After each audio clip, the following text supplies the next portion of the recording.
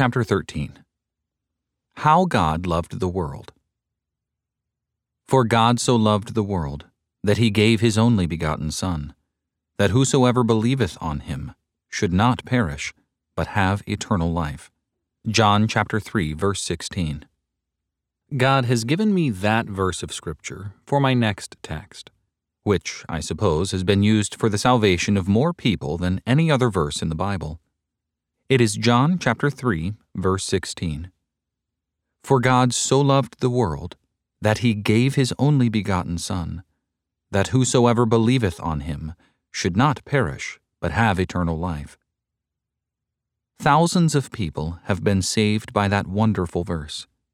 Tens of thousands, even hundreds of thousands, by simply reading it in the Bible, seeing it painted on a wall, or having it presented to them on a piece of cardboard. If there were time, I could tell you of a boy who started to read the Bible through and was brought under deep conviction of sin.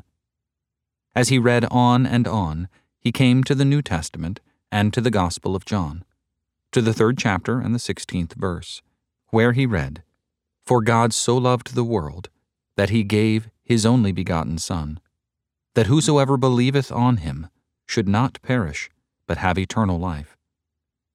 And the moment he saw it, he saw Christ on the cross for his sins, his burden all rolled away, and he found peace.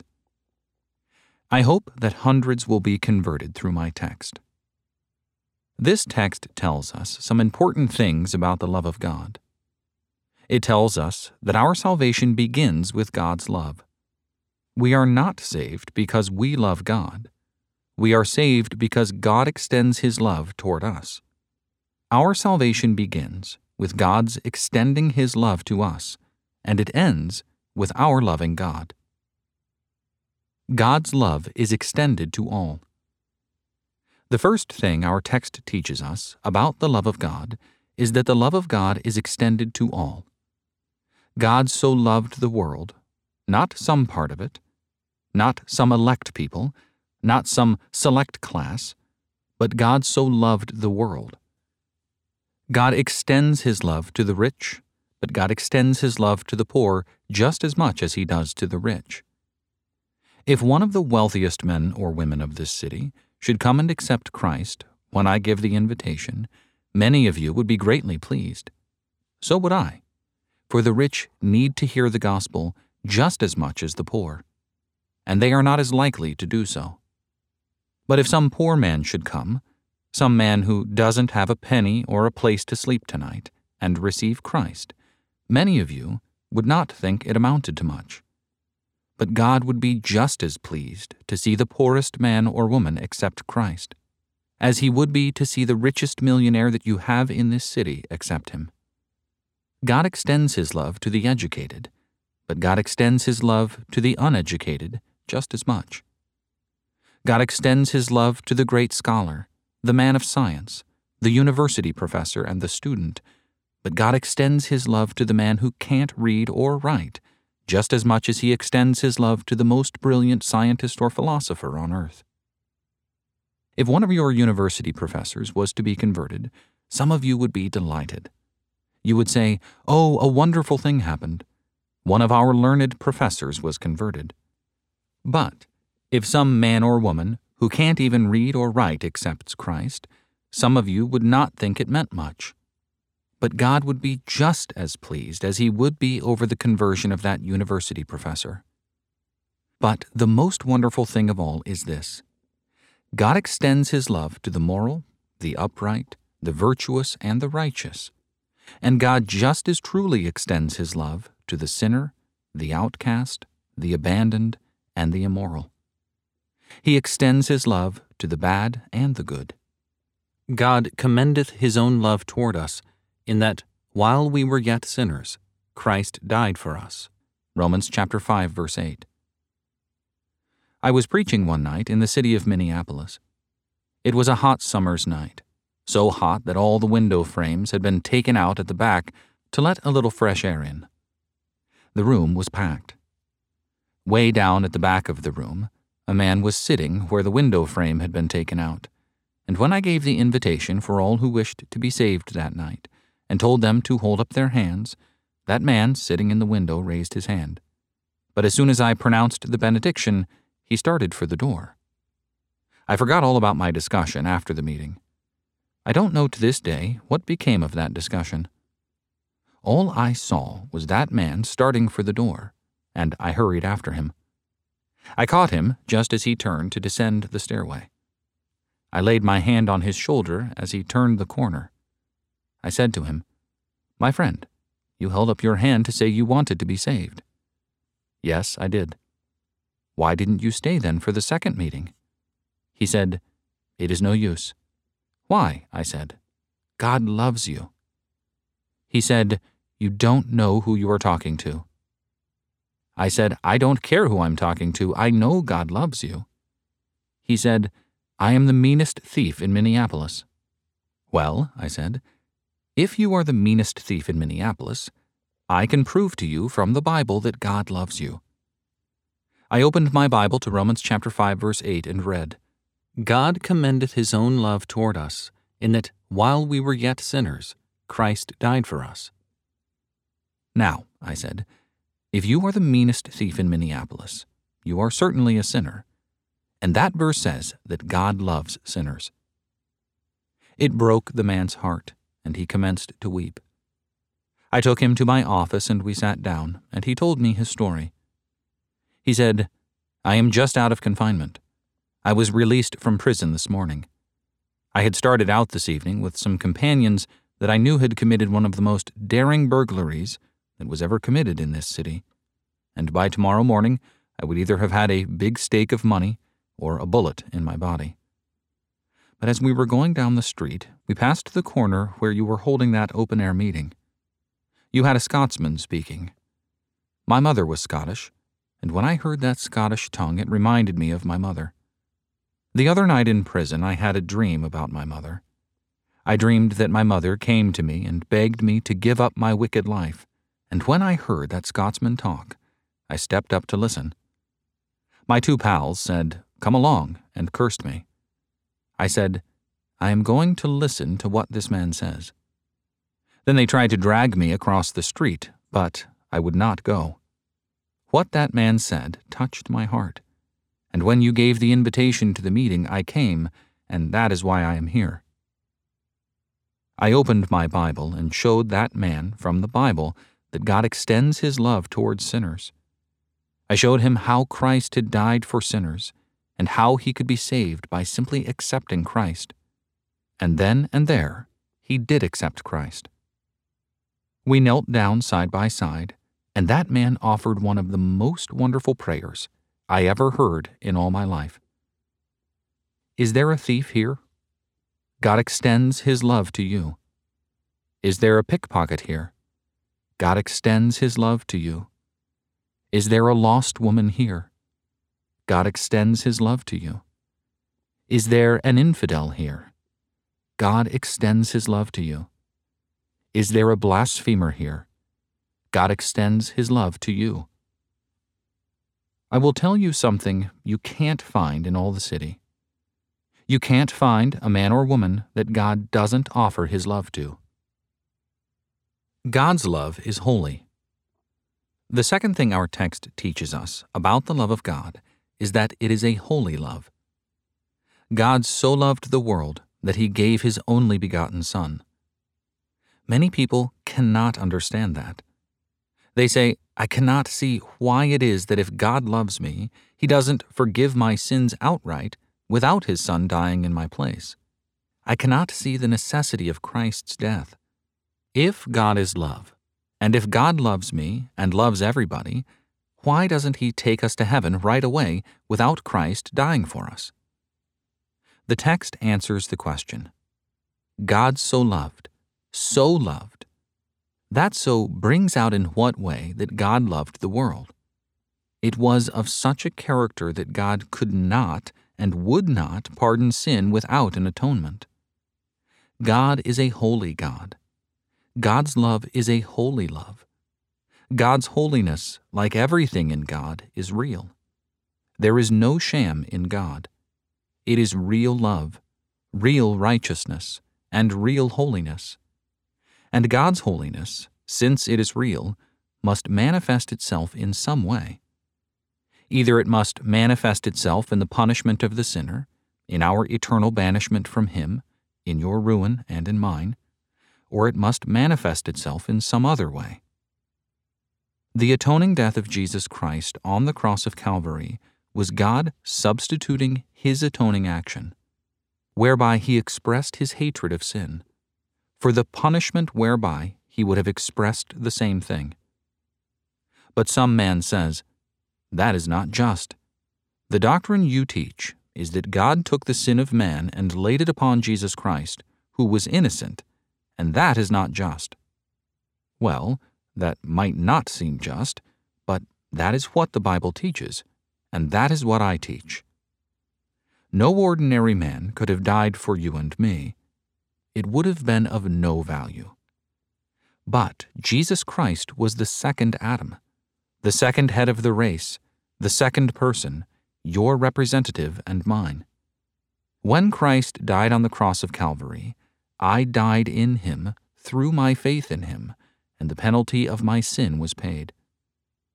The philosophy of the atonement, as laid down in the Bible, is the most profound and wonderful philosophy the world has ever seen or heard.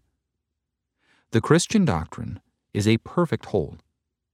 If you take out one doctrine, the others are irrational. But if you put them all together, they are a perfect system. For example, if you become a Unitarian and remove the deity of Christ, the atonement becomes irrational. If you remove the humanity of Christ and have Jesus Christ as merely divine, the atonement becomes irrational. But if you take all that the Bible says, that God was in Christ, and that in Christ the Word became flesh, real man, God manifest in the flesh, then the atonement of Christ is the most profoundly and wonderfully philosophical truth the world has ever seen. God's love was a holy love. I thank God that it was. I thank God that His method was such that in perfect righteousness, perfect justice, perfect holiness, as well as perfect love, He could pardon and save the vilest of sinners on the ground of Christ's atoning death. And when you gain a proper sense of your sinfulness and see God as He really is, nothing will satisfy your conscience. Nothing can do that except the doctrine that God, the Holy One, substituted His atoning action whereby He expressed His hatred of sin for His punitive action whereby He would have expressed the same hatred of sin, and in the death of Jesus Christ on the cross of Calvary, your sin and mine was perfectly settled forever. Thank God, the broken law of God has no claim on me. I broke it. I admit it. But Jesus Christ kept it, and having kept it, He satisfied its punitive claim by dying for those who had not kept it. On the ground of that atoning death, there is pardon for the vilest sinner. A man sits here and says, "There is no forgiveness for me." Why not? Because I have descended deep into sin. Listen, men. You have descended deep into sin. You have gone deeper into sin than you realize yourself. But while your sins are as high as the mountains, the atonement that covers them is as high as heaven. While your sins are as deep as the ocean, the atonement that swallows them is as deep as eternity. On the ground of Christ's atoning death, there is pardon for the vilest sinner on the face of this earth. The greatness of God's love. The third thing our text teaches us about the love of God is the greatness of that love. God so loved the world that He gave His only begotten Son, that whosoever believeth on Him should not perish, but have eternal life. The greatness of God's love appears in two ways in the text. First, in the greatness of the gift He offers us, eternal life. It does not mean merely a life that is endless in its duration. Thank God it means that, but it means more. It means a life that is perfect and divine in its quality as well as endless in its duration is what is offered to you now. God so loved the world that he gave his only begotten Son, that whosoever believeth on him should not perish, but have eternal life. I do thank God for a life that is perfect in quality and that will never end. Most of us will die before long, as far as our physical life is concerned. A large number of the 8,000 or 9,000 people who are listening to my voice will be in their graves in a few months. More of us in a year, more in 5, still more in 10, almost all of us in 40. 80 years from today, there probably won't be a person on this earth who is here now, unless the Lord has returned. Well, you say, 80 years is a long time for you young people. No, it is not. It looks long to look forward to, but when you get to be 48, as I am, and there are only 32 years of it left, it does not look very long. It looks very short. 80 years doesn't look very long, and when the 80 years are up, what then? Suppose I had a guarantee today that I was going to live 200 years in perfect health, strength, and prosperity. Would that satisfy me? No, it would not. For what happens when the 200 years are up? Suppose I had a guarantee today that I was to live 1,000 years in perfect health and strength and prosperity. Would that satisfy me? No, it would not. For what happens when the 1,000 years are up? Suppose I had a guarantee today that I would live on this earth for 10,000 years in perfect health and strength and prosperity. Would that satisfy me? No, it would not. For what happens when the 10,000 years are up? I want something that never ends, and thank God, in Christ I have something that never ends. Thousands of years will pass into tens of thousands. Tens of thousands will pass into millions. Millions will pass into hundreds of millions. Hundreds of millions will pass into billions, and billions will pass into trillions. And I will be living on and on in ever-growing joy and glory. Eternal life. Who can have it? Anybody. Whosoever believeth on him. What does whosoever mean? Somebody asked a little boy once, "What does whosoever mean?" The little fellow answered, "It means you and me and everybody else." Thank God it does. It means you and me and everybody else. Somebody, I think it was John Bradford, once said that he was glad that John 3:16 did not read that God so loved the world that he gave his only begotten Son that John Bradford might have everlasting life. Because he said, if it read that way, I would be afraid it meant some other John Bradford. But when I read that God so loved the world that he gave his only begotten Son, that whosoever believeth on him, I know that means me. Thank God it did, and it means everybody else too. I came here with a pocket, quite well filled with shillings, half-crowns, half-sovereigns, and checks that have come to me through the mail today. They are all gone. I handed them all over to the treasurer. But now, while I go out with an empty pocket, I will go out with a full heart. A heart that is full of everlasting life, and that is worth millions of sovereigns. Every other man and woman can go out the same way. But the text tells us another more wonderful way in which the greatness of the love of God shows itself, and that is in the sacrifice that God made for us. God so loved the world that he gave his only begotten Son. Now, as I said before, the measure of love is sacrifice. You can tell just how much anybody loves you by the sacrifice that he is willing to make for you. God has shown the measure of his love by the sacrifice he made. What was it? His very best. He so loved the world that he gave his only begotten Son, the dearest thing that he had. No earthly father ever loved his son as God loved Jesus Christ. I have an only son. How I love him. My wife and I have often wished that God in his kindness had given us 3 or 4 sons, provided they were all like the one he gave us, just as he has given us 4 daughters. But this thought occurred to me this afternoon, that perhaps the reason God only gave us one son was that I might have a little deeper realization of how much God loved Jesus Christ. Suppose someday I should see that boy of mine arrested. Suppose we went as missionaries to China, and I saw him arrested by the enemies of Christ. Suppose they blindfolded him, spit in his face, punched him in the face, braided a crown of big cruel thorns, and put it on his brow. And then some Chinese man came along and knocked that crown down on his brow until the blood poured down his face on either side. How do you suppose I would feel? Then suppose they took him, stripped his garments from him, took him to a post, made him lean over until the skin of his back was all drawn tight.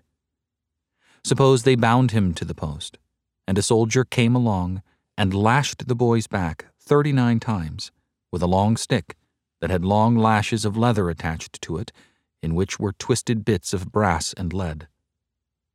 Suppose he lashed him until he was all torn and bleeding, and his back was one mass of bloody wounds. How do you think I would feel? Then suppose they laid a cross down upon the ground and stretched his right hand out on the arm of the cross, put a nail in the hand, lifted the heavy hammer, and drove the nail through the hand. Then they stretched his left arm on the other arm of the cross, put a nail in the palm of that hand, lifted the heavy hammer, and drove the nail through that hand. Then they put a nail on his feet, lifted the heavy hammer, and drove the nail through his feet. They took that cross, to which he was nailed, and plunged it into a hole on a rock, and left him hanging there, the agony getting worse and worse every minute. I see him hanging there beneath the burning sun from 9 o'clock in the morning until 3 o'clock in the afternoon, and watch as my only boy dies in awful agony on a cross. How do you suppose I would feel? But that is just what God saw. He loved his only begotten Son, as you and I never dreamed of loving our sons. He saw them spit in his face. He saw them blindfold him. He saw them strike him with their fists. He saw them beat him with rods. He saw them take the crown of awful thorns, press it on his brow, and then smack it down with a heavy rod. He saw them strip the garments from his back, tie him to a post, make him lean over until the skin upon his back was drawn tight, and allow a brawny Roman soldier to scourge him 39 times until his back was one mass of aching wounds. He saw them take him and stretch him on a cross, drive a nail into his hands, drive a nail into his feet, and take that cross and plunge it into a hole on that rock. He saw them leave him hanging there, aching, all his bones out of joint, tortured in every member of his body. God looked on. Why did he suffer this? Because he loved you and me. And it was the only way that you and I could be saved. God so loved the world that he gave his only begotten Son, that whosoever believeth on him should not perish, but have eternal life. How are you going to repay that love? I know how some of you are going to repay it. You are going to repay it with hatred. You hate God. You never said it, but it is true. A friend of mine was preaching one time in Connecticut. He stopped by a physician who had a beautiful, amiable daughter. She had never made a profession of religion, but she was such a beautiful character that people thought she was a Christian. One night, after the meetings had been going on for some time, my friend said to this young lady, "Aren't you going to the meeting tonight?" She said, "No, Mr. Hammond, I am not." "Oh," he said, "I think you had better go." She said, "I will not go." "Why?" he said, "don't you love God?" She said, "I hate God." She had never realized it before. I think she would have said she loved God up to that time, but when the demands of God were pressed home by the Holy Spirit, she was not willing to obey. She realized that she hated God. Some of you have never discovered that you hate God, but it is true. How some of you used the name of God today. You have used it many times. In prayer? No. In profanity. Why? Because you hate God. Some of you men, if your wives should receive Christ, you would make life unendurable. Why? Because you hate God. And you are going to make your wife miserable for accepting His Son. Some of you young people, if some other young person in your shop, factory, or mill should accept Christ, you would laugh at them. Why? Because you hate God. Some of you people will read every secular book you can get, or go to every secular lecture. You are trying to convince yourself that the Bible is not God's Word, and if anybody would come along and mention some smart objection to the Bible, you would laugh at it and rejoice in it. Why? Because you hate God, and you want to get rid of God's book.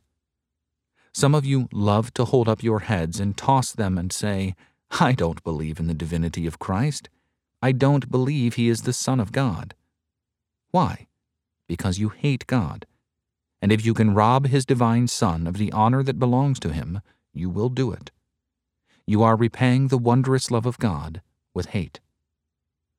Some of you are refusing to accept Christ. You attend a mission service night after night, but when people speak to you, you get angry.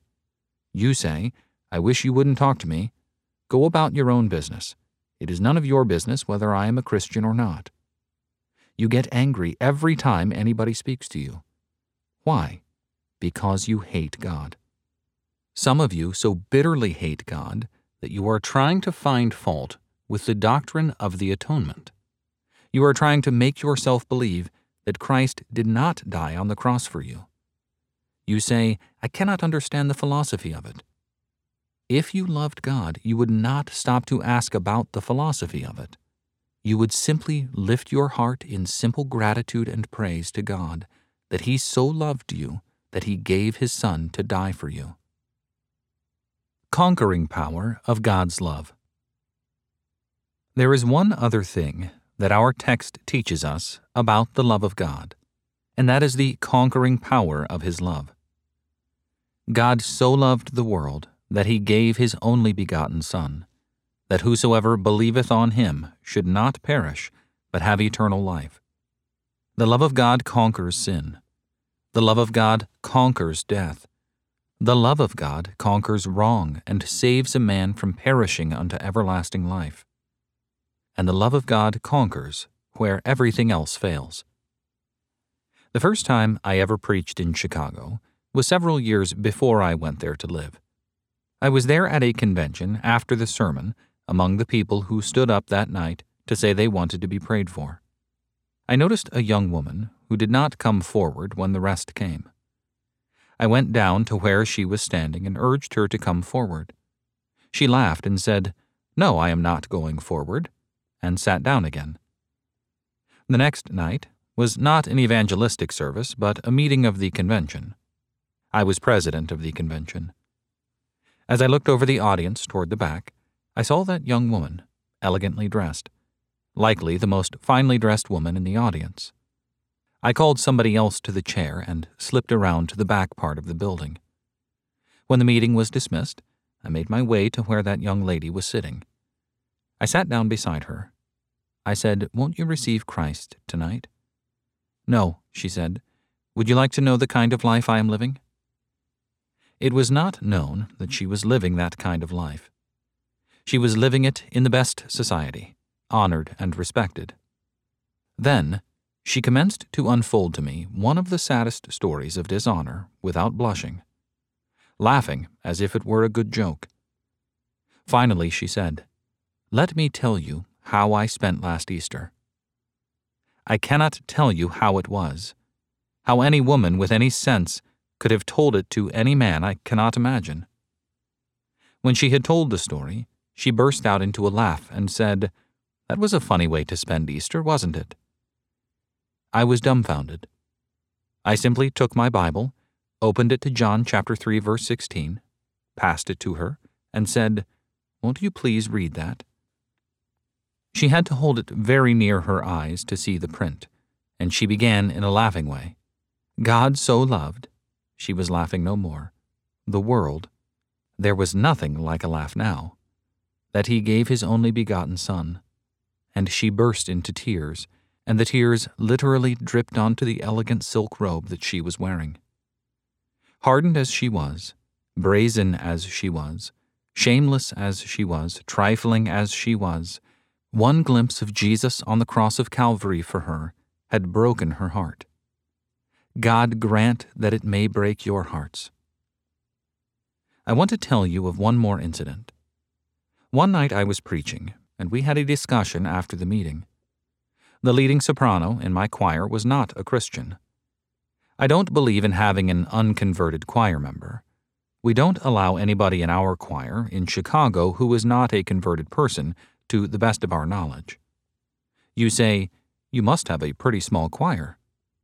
We have 200, and every one of them, as far as we know, is converted. But in the church where I was preaching that night, it was not so, and my leading soprano was not a Christian. She was a happy, worldly girl, but not really immoral. She was a generally respectable girl, yet very worldly, and yet mostly cheerful. She stayed for the discussion after the meeting. Her mother stood in the middle of the house and said, "I wish you would all pray for the conversion of my daughter." I did not look around at the choir, but I knew perfectly well how that young woman looked without seeing her. I knew her cheeks were burning. I knew her eyes were flashing, and I knew that she was angry from the crown of her head to the soles of her feet. As soon as the meeting was over, I hurried to the particular door that I knew she would have to pass by. As she came along, I stepped toward her, held out my hand, and said, "Good evening, Cora." Her eyes flashed and her cheeks burned. She did not take my hand. She stomped her foot and said, "Mr. Torrey, my mother knows better than to do what she has done tonight. She knows it will only make me worse." I said, "Cora, sit down." The angry girl sat down. I opened my Bible to Isaiah chapter 53, verse 5, and handed it to her. I said, "Won't you please read it?" And she read, "He was wounded for our transgressions. He was bruised for our iniquities. The chastisement of our peace was upon him." She did not get any further. She burst into tears, for the love of God revealed in the cross of Christ had broken her heart. I left the city the next day. While I was away, I got a letter saying that this young lady was happily converted but very ill. I returned to Minneapolis, called at the house, and found her rejoicing in Christ, but so ill that the physician held out no hope of her recovery. A few days later, her brother came running up to my house in the morning about 10 o'clock. He said, "Mr. Torrey, come to the house as quickly as you can. Cora has been unconscious all the morning. She has not spoken a word. She hardly seems to be breathing. She is as white as marble, and we think she is dying. She seems to be utterly unconscious." I hurried back to her home, and there lay the whitest living person I had ever seen, bleeding to death through her gums and nose. She was unconscious, apparently, and had not said a word all morning. Her mother stood at the foot of the bed with a breaking heart. "Oh," she said, "Mr. Torrey, pray, pray, please pray." I knelt down by the bedside and prayed. I didn't imagine the girl could hear a word I said. I was praying to comfort her mother. And just as soon as I had finished my prayer, the most wonderful prayer I have ever heard in my life came from those white lips in a clear, strong, beautiful voice. The dying girl said, "O Heavenly Father, I want to live if it is your will, so that as I have sung in the past for my own glory, I can sing for the glory of Jesus, who loved me and gave himself for me. Father, I want to live, but if you do not see fit to raise me up from this bed, I shall be glad to depart and be with Christ."